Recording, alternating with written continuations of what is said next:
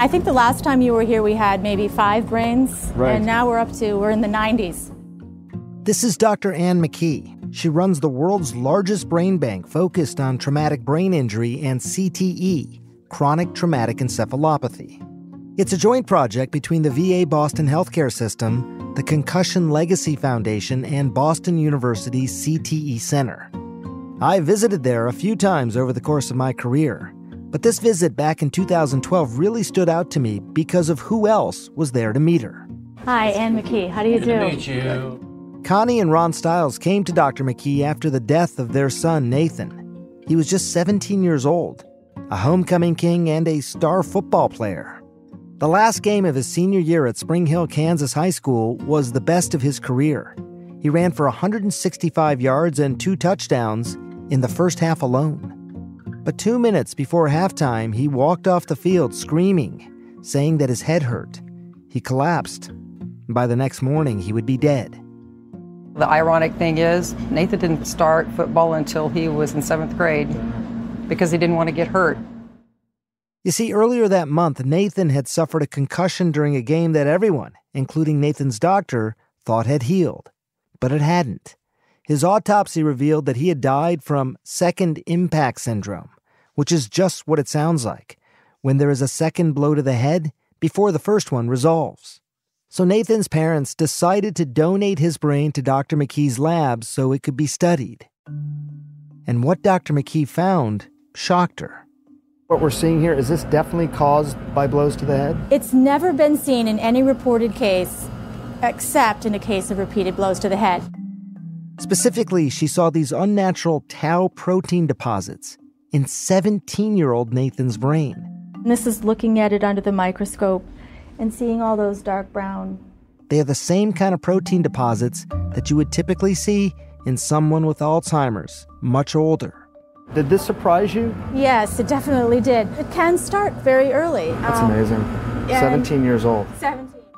Nathan is the youngest person known to have the degenerative brain disease known as CTE, or chronic traumatic encephalopathy. Nathan's parents knew that obviously nothing could bring back their son, but they also knew there would be a lot more athletes in the future just like him. We have all the confidence in the world. There's something to be learned from it. It's in the right place here to do just that. I think I want it to be my life's mission, to make sure this doesn't happen to other kids. It's been 12 years since Nathan's death, and in large part because of Dr. McKee's research, there have been some safety improvements for athletes, especially in football. Practice routines, for example, have been adjusted.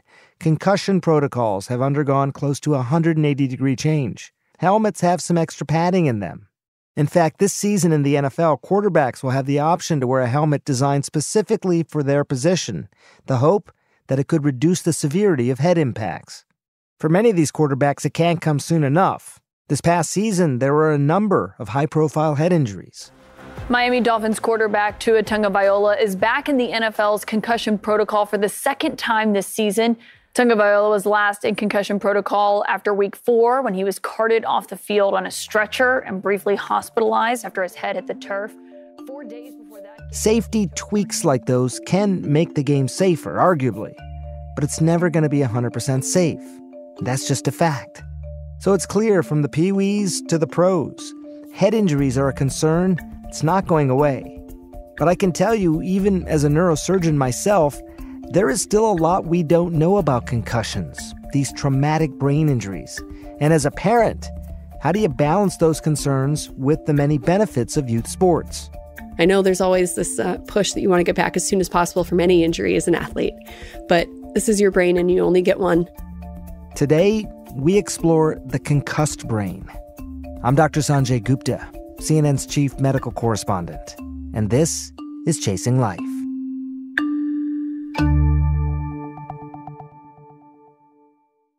Before we go any further, I do want to be clear on a few points.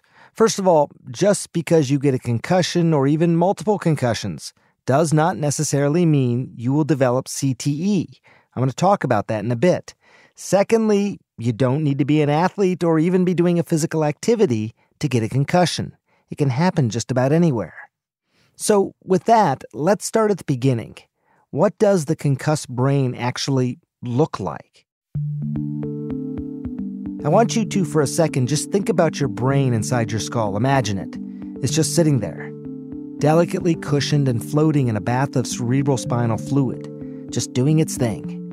Now, when your head slams into something, imagine the brain moving and twisting around in that bath, even banging into the edges, which is your skull. It's like shaking an egg inside a shell. The delicate fibers are being pulled and pushed. And at the cellular level, axons, those are the parts of neurons that transmit nerve impulses. Those axons are actually stretching back and forth as the brain shifts. Now, as you have that visual in your head and you're imagining that stretching, I want to introduce our guest this week. That stretching is something she is particularly concerned with, saying that it can set off a chemical cascade that can result in all the symptoms of a concussion that you may be familiar with.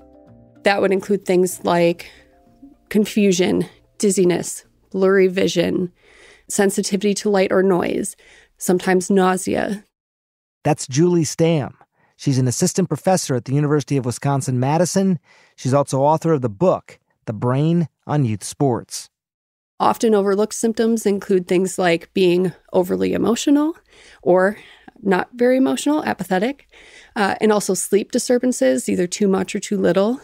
And it's happening because of stretching of pathways in the brain and chemical changes that are happening because of that stretching of our axons or those pathways in the brain. You know, a lot of people I talk to, they don't like the term concussion because they think that it sort of inherently minimizes something, you know, got my bell rung, things like that. It's a traumatic brain injury, right? I mean, what do you call it? That's correct. I often use the term concussion because it's just so commonly used in sport especially, but it is a traumatic brain injury. And it's often classified as a mild traumatic brain injury, and even that feels like it minimizes the injury. We're not worried about somebody having bleeding on the brain and, you know, having it be a critical life-threatening thing in that moment, but it still can have very significant consequences, lasting symptoms, and can very much disrupt someone's life. So it is a serious injury. And would a concussion look different in a kid's brain as compared to an adult? It would present chemically in a similar way, but it would look different symptomatically oftentimes. So kids are more likely to get concussions than adults. They're more vulnerable in part because of development, in part because their heads are larger compared to their bodies, which creates a bobblehead effect, especially if you put a helmet on them. And it looks different also in how it progresses. So oftentimes children take longer to recover than adults do. And it's also important to note that if a child recovers to their baseline, where they were before the concussion, their peers have been continuing to develop and learn and grow. And so returning to baseline doesn't mean they're returning to where they should be. So it's really important to be conservative with kids with concussions. I got to say, sometimes the symptoms can be surprising. A few years ago, I have a neighbor here in town whose son I've known since he was a baby. You know, he played football in high school, and sharp kid, was doing really well in school. And he came over to the house one day, and I was talking to him, didn't notice anything awry. And then all of a sudden, there was this part of the conversation where he was clearly asking questions about things we had just talked about. His short-term memory was dramatically affected. And I got to say, it was one of the most sort of stark sort of examples for me, because I'm a neurosurgeon. I typically don't see patients with concussion because they don't need operations, but it can be very, very significant, especially in a teenager's life. And as you say, it can put them behind then as compared to their peers. Absolutely. I think one thing parents should know is the symptoms don't always show up right away. Sometimes there's a bit of a delay, so they may seem okay, and then they get home and they're just not themselves, or they start asking questions like that. And it's more than just sport. It affects school. It affects social relationships. So it can have a really big impact, especially if the symptoms are prolonged. So once you do spot the symptoms, how do you treat the concussed brain? It may surprise you or not that there is still not a lot of consensus on this. Maybe you've heard in the past that the best medicine is to be completely still in a dark room, and whatever you do, don't go to sleep. Well, Professor Stam says the guidance around that has shifted. We are seeing now that exercise after a concussion is a good thing. We used to say, go lock yourself in a dark room, have no stimulation, just let the brain rest and heal. And we were wrong. Now we know our evidence shows that increasing blood flow to the brain increases all of the good things to the brain that we need to heal. And it has shortened recovery time. So by exercise, it's important to know this isn't just go out and keep playing. This means go for a walk for 20 minutes or go on a stationary bike. And the recommendations are, it's okay if it makes the symptoms a little bit worse. And that recommendation is 2 points on a 10-point scale. So if your symptoms were what you would rate as a 5 before you start, if they get to a 7, that might be okay, but definitely don't let them get any worse. At that point, either lower the intensity or stop. I think another important thing to mention is we used to say, wake a child up at night if they have a concussion. And we don't say that anymore because sleep is also beneficial for recovery. And most concussions don't result in a bleed in the brain. The vast majority don't. So monitoring your child, you can still go in and check on them, make sure they're doing okay. But we recommend sleep can be a helpful thing. You don't have to wake them up during the night. And it sounds like the vast majority of patients don't need to go then to the emergency room. Yeah, I would say the vast majority don't, but getting care is a good thing. Care is a good thing, no doubt. But this is where we run into one of the biggest problems when we talk about the concussed brain. First of all, Professor Stam says there is no objective test to conclusively diagnose a concussion. Sideline tests can serve as good screening tests, but they're not always clear-cut. In recent years, the FDA has cleared a number of blood tests that can deliver more reliable, relatively quick results. They are looking for certain proteins that spill into the blood when the brain is injured. But the thing is, they need to be run in a lab. And then when it comes to diagnosing CTE, well, that's even more complicated. It can only be diagnosed after death, such as with Nathan Stiles, who I talked about earlier. He was diagnosed with CTE on autopsy at age 17. But again, the point is that most people won't develop CTE, but at the same time, it's also becoming more common. A lot of people think it's just a disease of professional football players or other professional athletes, and it's not. It can affect anyone who has this exposure to repetitive brain trauma. So who is most at risk and what can be done to protect them? We got more Chasing Life after this.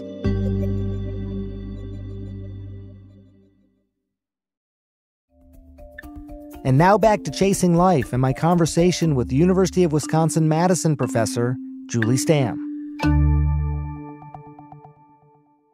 We also want to focus on your health this morning. Researchers have now found CTE, a brain disease often associated with NFL players, and concussions in younger, amateur athletes. That's according to a striking new study from Boston University. Now, the researchers yesterday, I'm sure you saw the news stories. Basically, the headline was that CTE, chronic traumatic encephalopathy, could start at a very young age, 17 years old.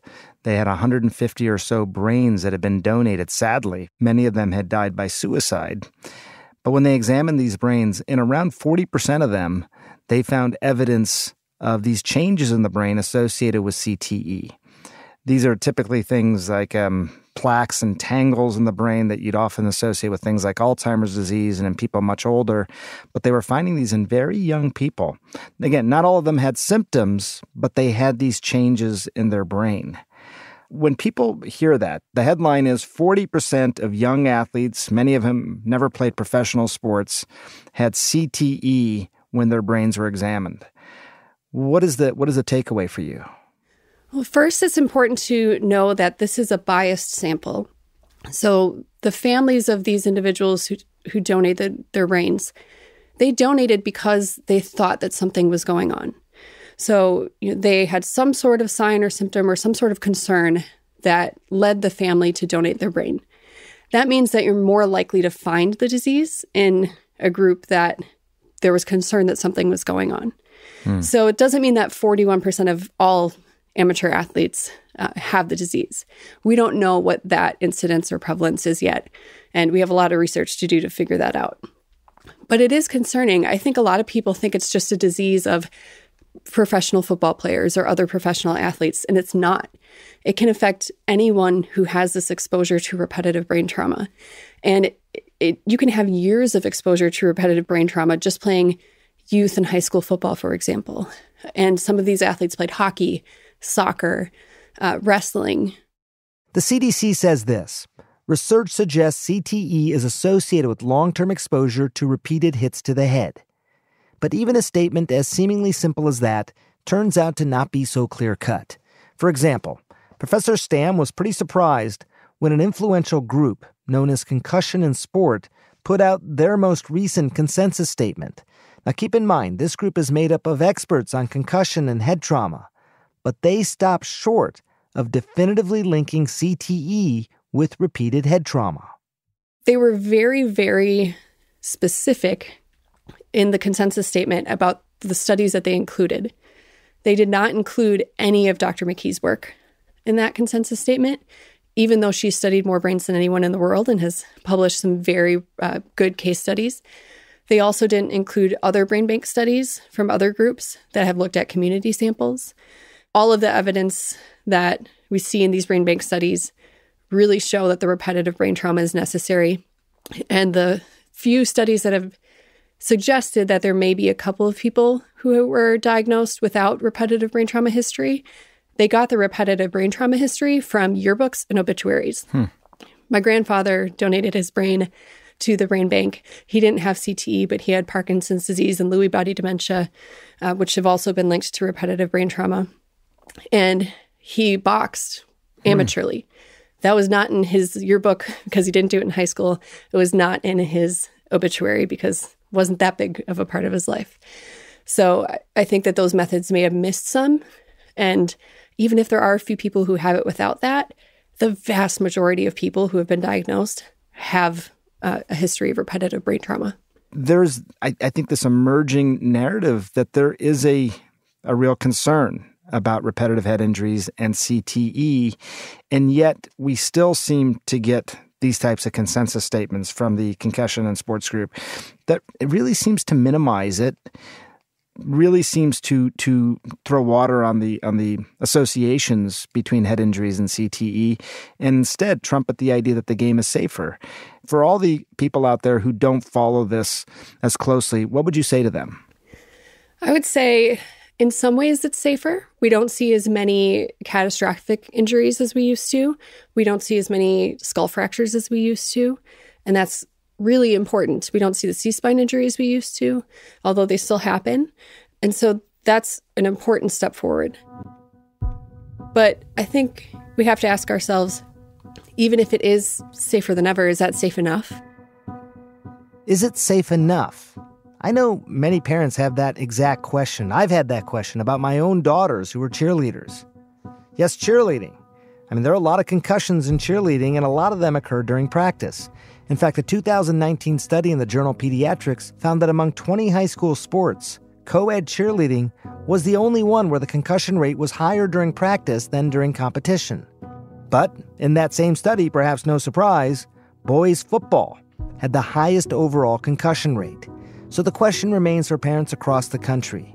With all that we now know about concussions and CTE risks, should I let my kids play football? I asked Professor Stam what she would say to that. I would say, first off, sports are really important. They have so many benefits for kids. So we want kids to play sports. It's the version of the sports that we can adjust to be safer. So in middle school, I would definitely say don't play tackle football. Before high school, ideally, don't play tackle football. Play flag football or alternatives like tackle bar football, where there are bars on the back that instead of tackling, you tear the bars off. Versions like that can teach about the game without the repetitive head impacts. There's not a known age of brain development that all of a sudden becomes significantly less risky or safer. But there is a lot happening in the brain, really in that 8 to 12 range. And there is a lot that happens in high school and the teenage range too. if we really wanted to let the brain fully develop, they wouldn't play football until 25, but that's not really realistic. So by, delaying it, we're allowing for more brain development to happen.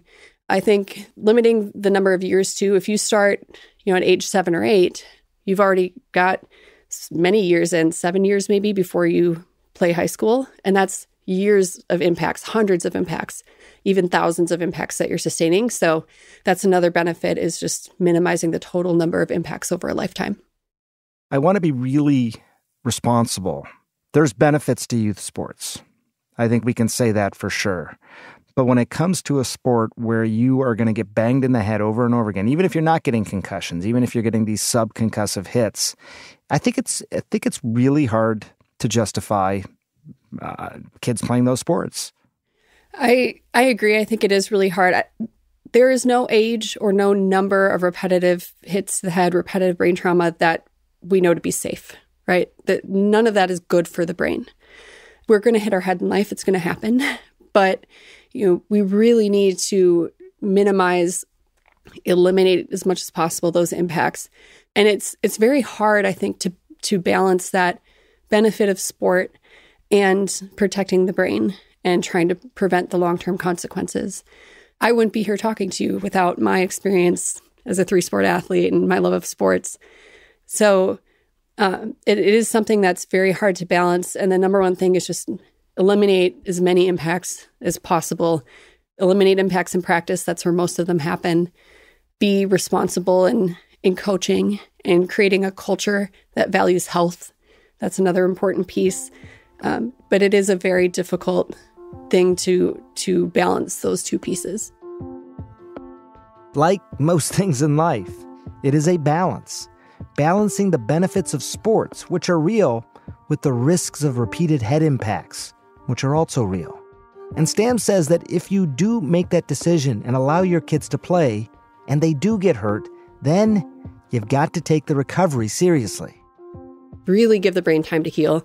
I know there's always this push that you want to get back as soon as possible from any injury as an athlete, but this is your brain and you only get one. So we need to protect our brain as much as possible. The risk, we don't know the exact number, for the risk, but the risk is not zero. And to me, that's enough for my kid. I would want to protect my child. This may sound like a little bit of a silly question, but obviously we've focused almost our entire discussion on sports and trying to reduce the likelihood of having a brain injury when playing these sports. But what about the rest of us? Are there things that we can do to just lower the chance that we would have a brain injury should we be in a car accident or a fall or something like that? Like, what is the best way to prevent concussions, the unconcussed brain?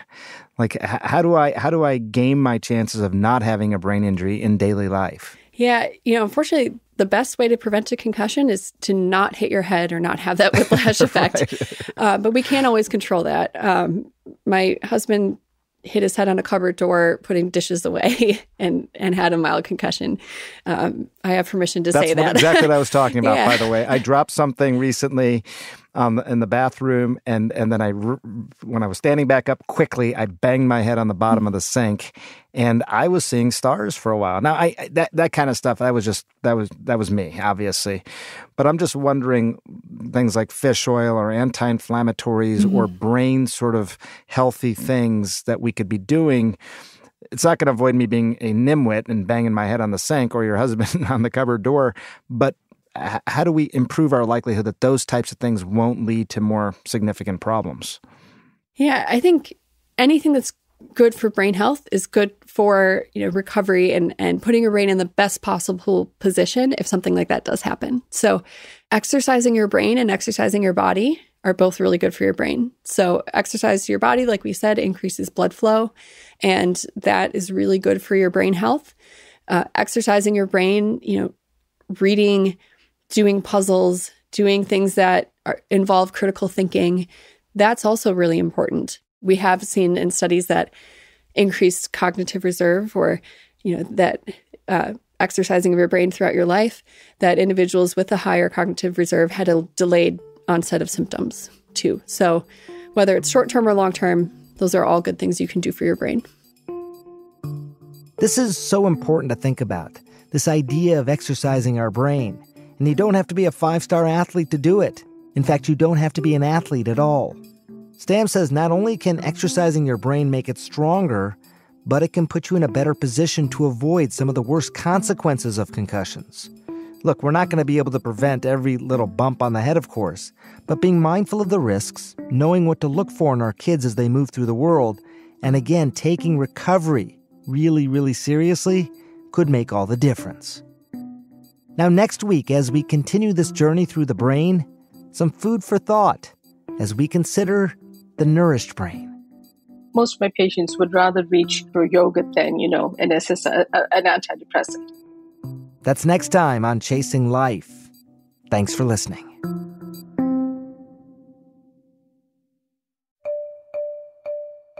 Chasing Life is a production of CNN Audio. Our podcast is produced by Aaron Mathewson, Madeline Thompson, David Rind, and Grace Walker. Our senior producer and showrunner is Felicia Patinkin. Andrea Kane is our medical writer, and Tommy Bazarian is our engineer. Dan DeJula is our technical director, and the executive producer of CNN Audio is Steve Lichtai. Special thanks to Ben Tinker, Amanda Seeley, and Nadia Kunang of CNN Health.